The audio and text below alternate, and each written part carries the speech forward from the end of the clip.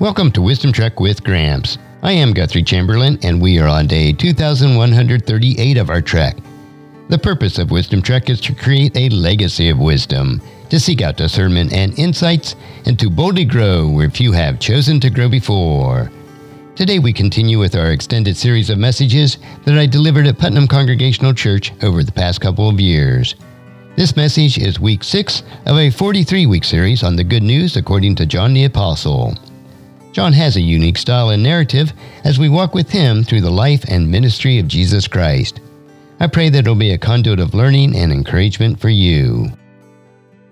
Susan, thank you, kids. And those that'll be watching online a little bit later, you can leave that tower up there if you want. We'll just, that way you'll keep us in our mind during the message today. Thank you so much. I do appreciate those who assist with helping the children's message every week. It's important that we reach our children with the good news of Jesus Christ. As we continue our series today about the good news, according to John the Apostle, it's a message about a dialogue or a brainstorming session between Nicodemus and Jesus Christ. And like last week's message where we talked about the cleansing of the temple probably happened at the end of Jesus' ministry, but John brought it into the first part of his gospel. We know because Nicodemus refers to signs and miracles that Christ has performed, this was probably somewhere in his ministry, public ministry on earth, not necessarily the first part of his ministry, because of what the dialogue goes over. And today we want to read John chapter 3, verses 1 through 21. It's on pages 1649 and 1650 in your pew Bible if you want to follow along. And as always, keep your Bible open during the message, as we'll refer back to it several times. John chapter 3, verses 1 through 21. Now there was a Pharisee, a man named Nicodemus, who was a member of the Jewish ruling council. He came to Jesus at night and said, "Rabbi, we know you are a teacher who has come from God, for no one could perform the signs that you are doing if God were not with him." Jesus replied, "Very truly, I tell you, no one can see the kingdom of God unless they are born again." "How can someone be born when they are old?" Nicodemus asked. "Surely they cannot enter a second time into their mother's womb to be born." Jesus answered, "Very truly, I tell you, no one can enter the kingdom of God unless they are born of water and the Spirit. Flesh gives birth to flesh, but the Spirit gives birth to spirit. You should not be surprised at my saying, 'You must be born again.' The wind blows wherever it pleases. You hear its sound, but you cannot tell where it comes from or where it is going. So it is with everyone born of the Spirit." "How can this be?" Nicodemus asked. "You are Israel's teacher," Jesus said. "And do you not understand these things?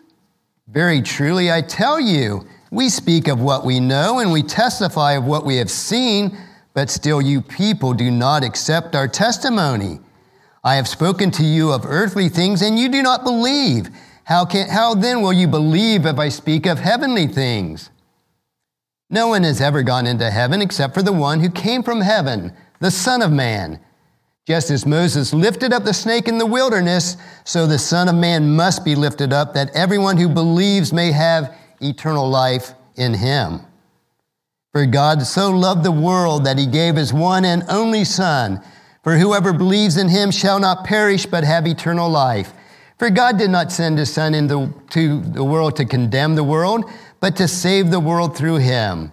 Whoever believes in him is not condemned, but whoever does not believe stands condemned already, because they have not believed in the name of God's one and only Son. This is the verdict. Light has come into the world, but people love darkness instead of light because their deeds were evil. Everyone who does evil hates the light and will not come into the light for fear of their deeds will be exposed.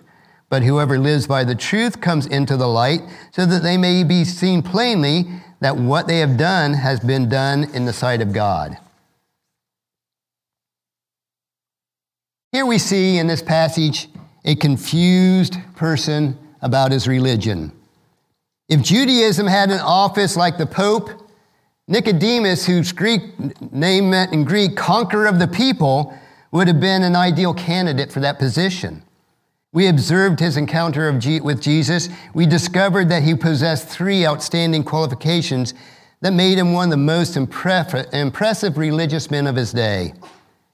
Verse 1, it starts out, now there was a Pharisee. So let's understand what a Pharisee was. The term Pharisee most likely means separated one.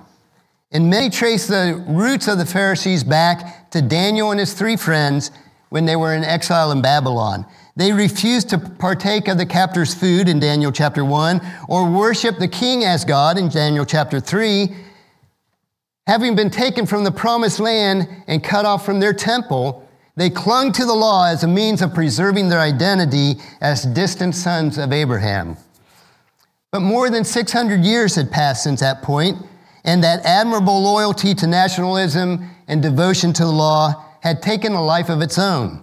The Pharisees had become a tight-knit brotherhood of political and religious leaders.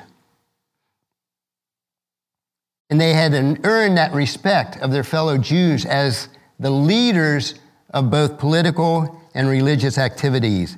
They were meticulous expositors of Scripture, and they worked tirelessly to apply the general principles of God's law into everyday life. Let me give you an example. The law stated that every Israelite set aside the 7th day of the week to rest both their body and to refresh their soul, which was established in Exodus chapter 20. Now, so that anyone would know how to apply the law to their culture on how to rest as they should, the Pharisaic rabbis added a long list of prohibitions. And later, this oral tradition of the Pharisees would be preserved in a document called the Mishnah. And it contained 24 chapters of rules and regulations on how just to keep the Sabbath. I think that was a bit overboard, don't you? 24 chapters just how to keep the Sabbath. No one rivaled the Pharisees about being religious. No one could. They were the premier. They were the creme de la mint of the religious groups of that day. But before the Jews were exiled in Babylon, a king ruled the nation. And after returning to the promised land from exile, they were subject to foreign governors that ruled the land. And the Jews looked to the high priest for leadership. And in this first century, when Rome dominated Israel, the high priest shared power with a council of 70 men. They were experienced statesmen, politicians, and also notable religious figures. The ruling council of elders was called the Sanhedrin, and it served as Israel's parliament and Congress and Supreme Court. It's sort of like in the United States where we have the president, that would be the high priest. The Congress and the Supreme Court would be the Sanhedrin, who governed the land and passed the regulations, for the Jews at least. Not only was Nicodemus a devoutly religious man, he was a leader of those religious men. It says in verse 1, Nicodemus was a member of that Jewish ruling council. But in verse 10, we just jump ahead for a second here, Jesus says, you are Israel's teacher. Now, John, in that verse, used a definite article indicating that Nicodemus was more than merely one of the teachers among many in Israel. There was no rabbinical position or political office that was called Israel's teacher, which meant a teacher of teachers. This was the general opinion of other peers of Nicodemus. They looked at him as their teacher. And Jesus found irony in this man's reputation, suggesting Nicodemus was regarded as the most preeminent voice among the religious teachers in Israel. And since Nicodemus came under the darkness of night, and if you'll look at your bulletin insert on the side with the pictures on it, that top picture there is Nicodemus and Jesus, and that picture is very dark. You can't hardly make out the figures in it. But that's because Nicodemus came to Jesus under the dark of night. And in John's gospel, the image of night and darkness was menacing. In previous confrontations between the religious leaders and Jesus when they were in the temple proved to be embarrassing for those religious leaders. So his peers may have, this is one suggestion, sent Nicodemus to negotiate with Jesus privately and try to understand where he thought he was coming from. Nevertheless, Nicodemus' opening lines shows all the grace and dignity of a diplomatic mission. In verse 2, he says, "And he came to Jesus at night and said, 'Rabbi, we know you are a teacher who has come from God, for no one could perform the signs that you are doing if God were not with him.'" He's sort of buttering up Jesus and saying, we know this. It's possible that he also came in all sincerity to investigate that popular yet controversial rabbi from Galilee, because most of the time rabbis didn't come from Galilee where Nazareth was. No good thing came from Nazareth. But perhaps he also had a curiosity, a professional courtesy of going to Jesus and allowing him to at least explain what his purpose was, because it was being questioned among the Sanhedrin. John may have summarized this conversation between Nicodemus and Jesus for the sake of brevity. While he keeps the general flavor of this encounter, Jesus quickly bypassed all that flattering remarks that Nicodemus had and cut straight to the heart of the matter. Nicodemus was no ordinary Jew sitting before him. This was a remarkable, very astute theological mind that he was debating during this conversation. And Jesus saw through that with supernatural spiritual vision and x-ray vision. Jesus put before the teacher a theological proposition using fresh terminology. The phrase, this is the first instance of the phrase, born again. And the concept was not familiar with the scholars of the Hebrew Scriptures. Now, the Greek word was anothen, translated again. And it can have several meanings, but the most common meaning or rendering is from above. Similarly, I might say, I received help from above, meaning that God has helped me in some way. However, it's likely that this had a double meaning, bringing forth from above and again together as a profound truth. You must be born again from above. The physical birth, when we see a physical birth happening, it's our mode of entrance into the world, and it brings the potential equipment for adjustment in the world. We go from breathing fluid to when we take our first breath of air. It's a miracle that I certainly don't understand up to this point. It passes from one kind of life and from one environment to a totally different environment. To be born again, to be born from above, means a transformation. Just like we're transformed from being in the womb, breathing fluid, to being out of the womb, breathing air. It's entering another world and adapting to its conditions. To belong to the heavenly kingdom, one must be born into it. It's the same analogy. Jesus replied, "I tell you the truth, unless you are born again, you cannot see the kingdom of God." Moreover, our own physical birth was not something that we accomplished on our own. We cannot conceive ourselves. We cannot get ready for birth. It takes the mother's body being prepared for our birth. Physical birth results in two people deciding to procreate, joining together physically as God designed. Spiritual birth has a similar connotation. The new birth is, we're not able to do it on our own. It must be done on our behalf. But unlike physical birth, spiritual birth is strictly the work of God. As John wrote in his prologue in chapter 1, verses 12 and 13, he said, "But to all who believed him and accepted him, he gave the right to become children of God. They are reborn, not with physical birth resulting from human passion or plan, but birth that comes from God." Now, Jesus made a different kind of birth a requirement for citizenship within the kingdom of God. And this was so strange to Nicodemus that he couldn't hardly get his mind around it. And this kingdom of God is a phrase that's rarely used in John's gospel.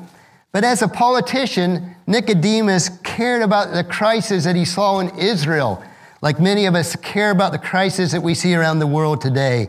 God's kingdom had been reduced to a province of Rome. Furthermore, he expected the Messiah to be a military commander and a political ruler, transforming Israel into the predominant world and economic powerhouse. But this new requirement that Nicodemus realized is not what he expected, but it grabbed his attention. And his demeanor shifted dramatically. He dropped his flattering facade and engaged Jesus in a very thoughtful debate. When Nicodemus heard this new requirement, what do you mean to be born a nothing? He deliberately focused on that word again, which is a nuance of the phrase. Now, perhaps Nicodemus did it with tongue-in-cheek, and he stretched the analogy way out of shape. But don't forget, this is no imbecile sitting before Jesus. Nicodemus was a brilliant theologian, one of the top in his class, skilled in the art of debate, addressing what he saw undoubtedly as something strange from this young upstart. His question said, in effect, "What a ludicrous proposition that you have." He says, "What do you mean?" exclaimed Nicodemus. "How can an old man like me go back into my mother's womb and be born again?" Of course, this isn't what his point was at all. Nicodemus's perspective was limited to an earthly plane and a physical dimension. To help that old theologian see, Jesus offered two illustrations in verses 6 through 8, the illustration of wind, in verses 14 and 15, which we'll go over later, the illustration of a snake. Now, to our 21st century Western minds, we have a hard time grasping those illustrations, but the concept would have been very familiar to Nicodemus, and he would have understood those illustrations. In verse 5, Jesus replied, "I assure you, no one can enter the kingdom of God without being born of water and the Spirit." Now, the ministry of John the Baptist was well known throughout Israel at that time, and throughout certainly everyone in Jerusalem, including this rabbi they called Nicodemus. Now, John called John the Baptizer, John the Baptizer's called to a baptism of repentance, in which the Jews would come to him to be baptized just as if they were a Gentile being born into this Hebrew family. And that was unheard of, because just being a Hebrew, you were automatically part of one's family, and that's not what John the Baptizer told them. But remember, John's baptism was only a symbol of that new life. The baptism of Jesus is a baptism of actual life, abundant life, a spiritual life, life made only possible with the baptism of that Holy Spirit.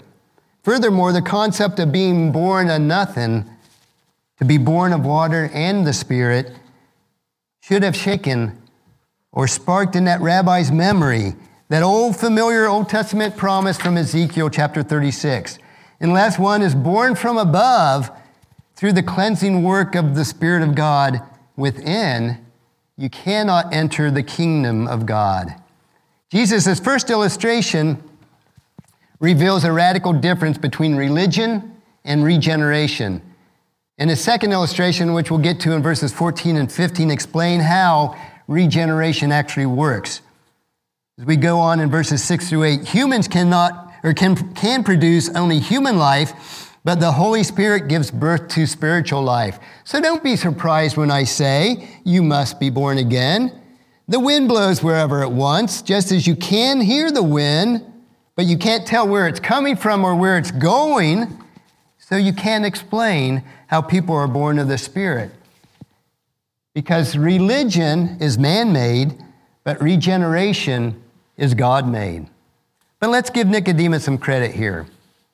Well, many rejected Jesus outright and saying, he's a lunatic, he's from Nazareth, he has no business being a rabbi. Nicodemus tried to understand Jesus and his message and wrestled with the issue of his own identity at that point. This smooth-talking statesman, that politician, had become a stammering pupil. Now, on the surface, the problem appeared to be a lack of understanding on Nicodemus' part. But Jesus dug deep to find the real source of the struggle And note the progression in verses 10 through 11. In verse 10, he says, you do not understand. Verse 11 says, you do not accept. And then also in verse 12, he says, how will you believe? Well, first, Jesus was incredulous that spiritual matters would be so foreign to a mind of Israel's leading spiritual teacher. Now, if the shepherd is blind, then the flock is doomed. Second, the real struggle with Nicodemus and the people he represented was their refusal to affirm the truth of the eyewitnesses that Jesus had been going throughout all of Israel and performing miracles and signs of wonder. Now, there was no stronger evidence in the ancient world than corroborating testimony of multiple witnesses. So they had multiple witnesses proclaim that these miracles happened, and yet they refused to believe. Third, Jesus acknowledged that spiritual realities are more difficult to believe than truths that we can perceive with our senses. Nevertheless, credibility of the heart is what really matters. Who are you going to trust is the question. And finally, Jesus claimed to be eyewitnesses to heavenly truth, seeing what physical eyes cannot see. A human cannot physically ascend into heaven to witness those spiritual realms, but God can descend into our physical realm to testify to humanity. Not only can God come to earth as a man, he did come to earth as a man. The Word became flesh and dwelt among us. And that's why Jesus used that old familiar Old Testament idiom, Son of Man, to refer to himself. And as we move on to 13 through and 14, Jesus frequently referred to himself as the Son of Man, a significant title that had roots deep in the Hebrew Scriptures. More significantly, that Son of Man is a title that Daniel gave to his messianic vision. He said, one like the Son of Man who received from the Ancient of Days, referring to God the Father, everlasting dominion over all the earth, to rule as king, that Son of Man. And that was Daniel chapter 7. But it's no coincidence that this title, Son of Man, appears 13 times in the Gospel of John. And it's always consistently in conjunction when Christ was portraying his deity, his claim to deity. It was Jesus' way of identifying as the sole Messiah. Now, the word Messiah just means chosen one. And many people in the Old Testament, kings, even a pagan king, was referred to as Messiah. They were chosen of God, but here Christ wanted to emphasize he was that sole one chosen, the only true Messiah. Then Jesus drew upon a familiar episode of Israel's history in Numbers chapter 21 to illustrate how regeneration really occurs. And that episode occurred when the Israelites had experienced being freed from slavery in Egypt. They saw the 10 plagues that God performed through Moses.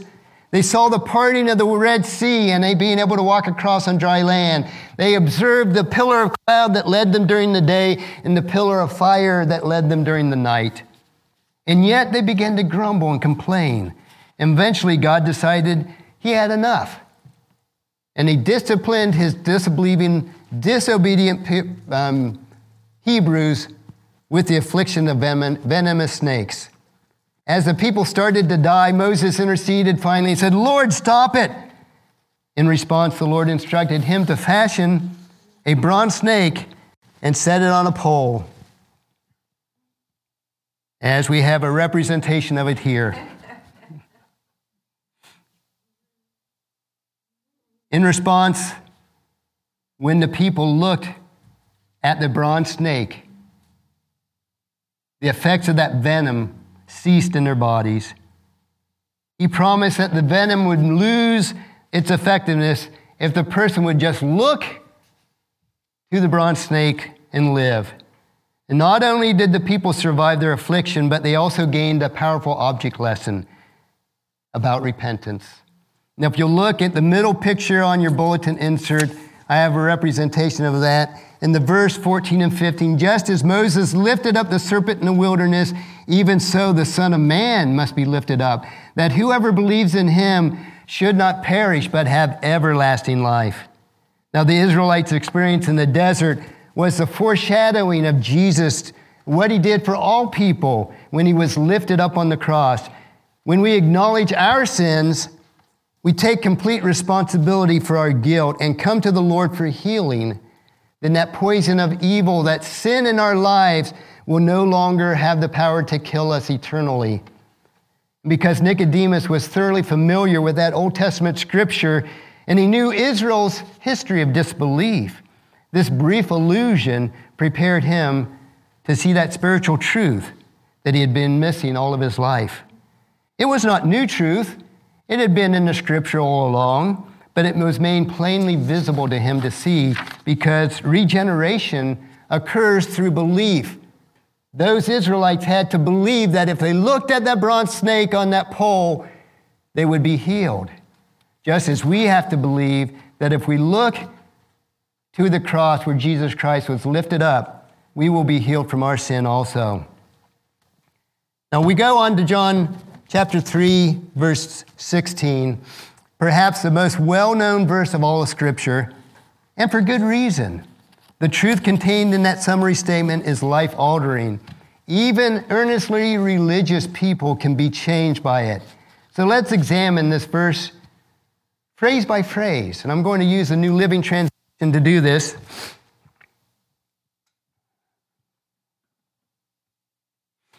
And you'll see on the other side of your bulletin the good news on 5 fingers. And I want to put each of these phrases up there on the 5 fingers to help us to remember. For this is how God loved the world. While a holy God must punish sin according to his justice, he does not delight in destroying what he created and crafted with such care. God is the author of life. Sin in our lives has caused that destruction. So because of that sin, for God so loved the world, he gave his one and only Son. The Greek phrase translated one and only is monogamous, which is an idiom based on an ancient custom called the primogeniture. And put simply, it was the eldest son in a family inherited a greater stake of the family inheritance. But if there was only one son in a family, guess what? He inherited everything. And this is what it means. He received everything if he was the only son, that only born monogamous. As it often happens in language, though, familiar expressions gradually lose their literal meaning within society and becomes more common technical or legal terms. For example, in our language, the writ of habeas corpus, if you're familiar with that by watching the cop programs on TV. Get brain dead up here sometimes. But the writ of habeas corpus is a legal document that says the government must have evidence of a crime before any arrest can take place. Now, habeas corpus is a Latin word that means you have a body. And it was originally expressed and applied only to murder cases, but eventually became a general principle that applied to any alleged crime. And in the same way, this term monogamous lost its literal connotation in favor of a legal meaning, sole heir. So monogamous is best translated the one and only Son. And he goes on, though, when he gave us this verse, so that everyone who believes in him, which was the Greek term pisterio, to believe as true, to trust, to place confidence in, eternal life flows like water when we trust in God's gift rather than our own merit. And when we do so, I'm going to try to get these up here, we see what simplicity that we have, that belief. So everyone who believes in him, what simplicity. To Nicodemus, the man who spent most of his life honing his own religious skills, meticulously fulfilling every perceived expectation of goodness and righteousness, this news could have either been a tremendous relief for him, saying, finally, I don't have to follow all these detailed laws. Or it could have been exasperating disappointment for him, saying, I have followed all these detailed laws all my life, and I didn't have to. And pride was that determining factor. But God says, if we do that, if we believe in him, we will not perish.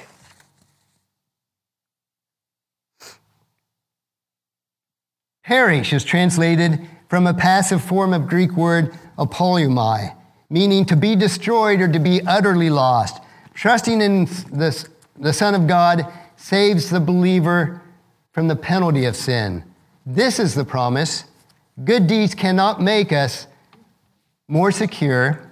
Moral failure cannot ever nullify that promise that God has given to us. God's grace saves us through faith alone. And when we are saved through faith alone, we have security. What security that we have. But what do we gain if we don't perish? We gain eternal life, but we'll have eternal life.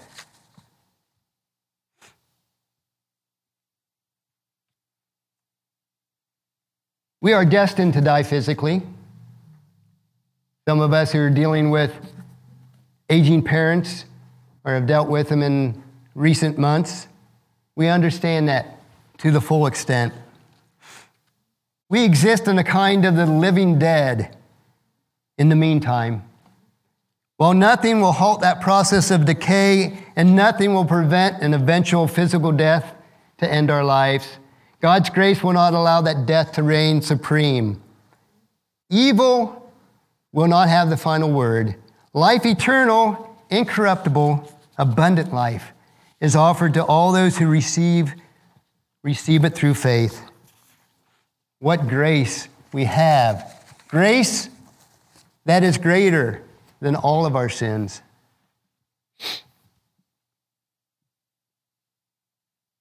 And to go on to verse 17, that bottom picture on your bulletin insert says, but God did not send his Son into the world to condemn the world, but to save the world through him. The New Living Translation says to judge the world. It means the same. Jesus reveals the true nature of God. He longs to see his creation saved from the just penalty of sin to thrive forever in his presence. Therefore, the Son of God came to earth to save all of humanity from judgment. And what does that provide for us? What hope that we have because of that.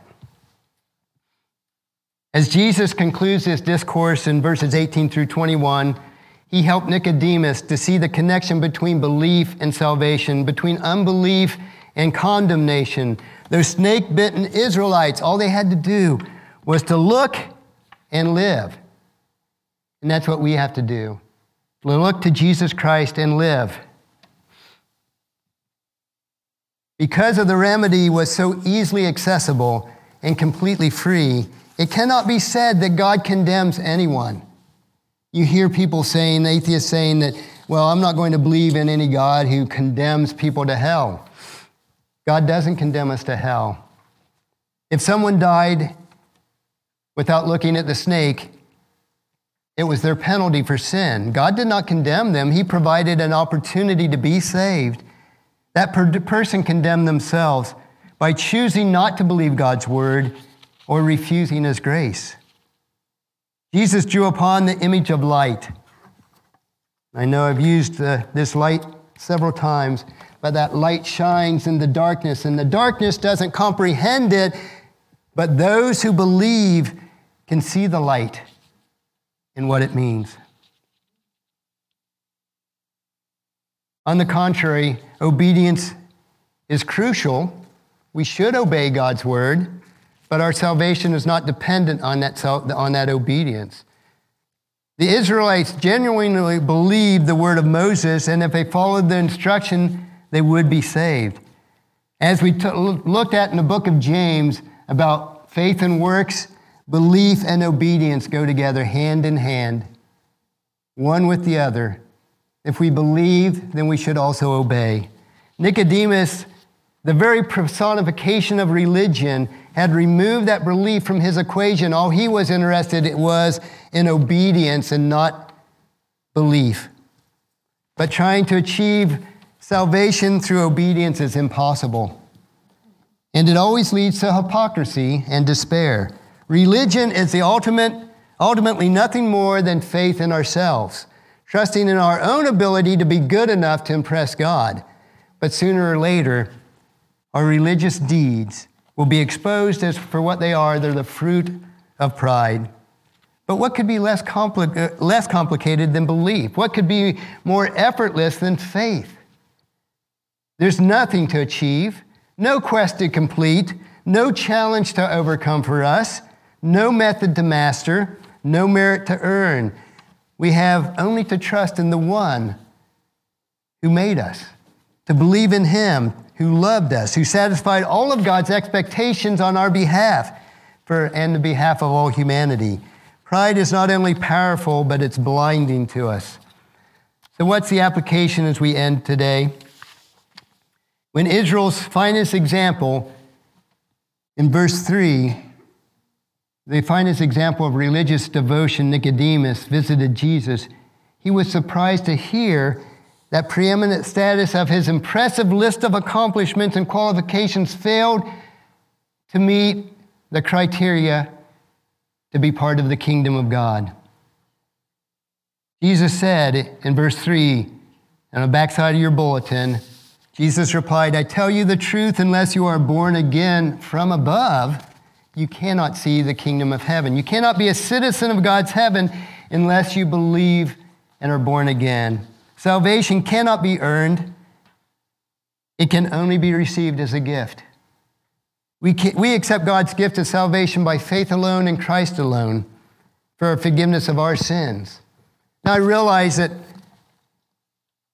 everyone here, or nearly everyone here, has probably already accepted Christ as their Savior, and that's great, as we should. But take the good news of 5 fingers when you have the opportunity to share that hope with lies within you. It's such an easy plan to help others to see their need of Christ. For God sent his Son into the world not to judge or condemn the world, but to save it through him. And I've listed a prayer down there. If you ever doubt that you've accepted Christ as your Savior, or if you know you haven't, this prayer can be used to settle that for all eternity. Or if you're working with somebody who comes to you and are struggling in their spiritual life, and they say, I just don't know that I'm saved, or I don't know what to do in order to gain salvation, you can use this prayer as an example with them of what it means, a prayer of salvation. The good news on 5 fingers. So simple. What simplicity, what security, what grace, and what hope we have out of this passage today. It can be used in our lives every day. Now, next week, we'll investigate the preacher who lost his congregation. And no preacher likes to lose their congregation, but there was one that did. And we'll return to the story of John the Baptist and what he had to say about that. So please read John chapter 3, verses 22 through 36 in preparation for next week's message. Let's pray. Father, we do thank you for your love, your goodness, your mercy to us. We thank you that salvation is so simple that it can be broken down. The good news on 5 fingers. For you, so this is how you love the world, that you gave your one and only Son, that any of us who believes in him will not perish, but have eternal life. We thank you for this, Father, for this blessed truth of faith, of belief, and obedience. Help us to follow your word and your way, Father. We pray this in Jesus' precious name. Amen.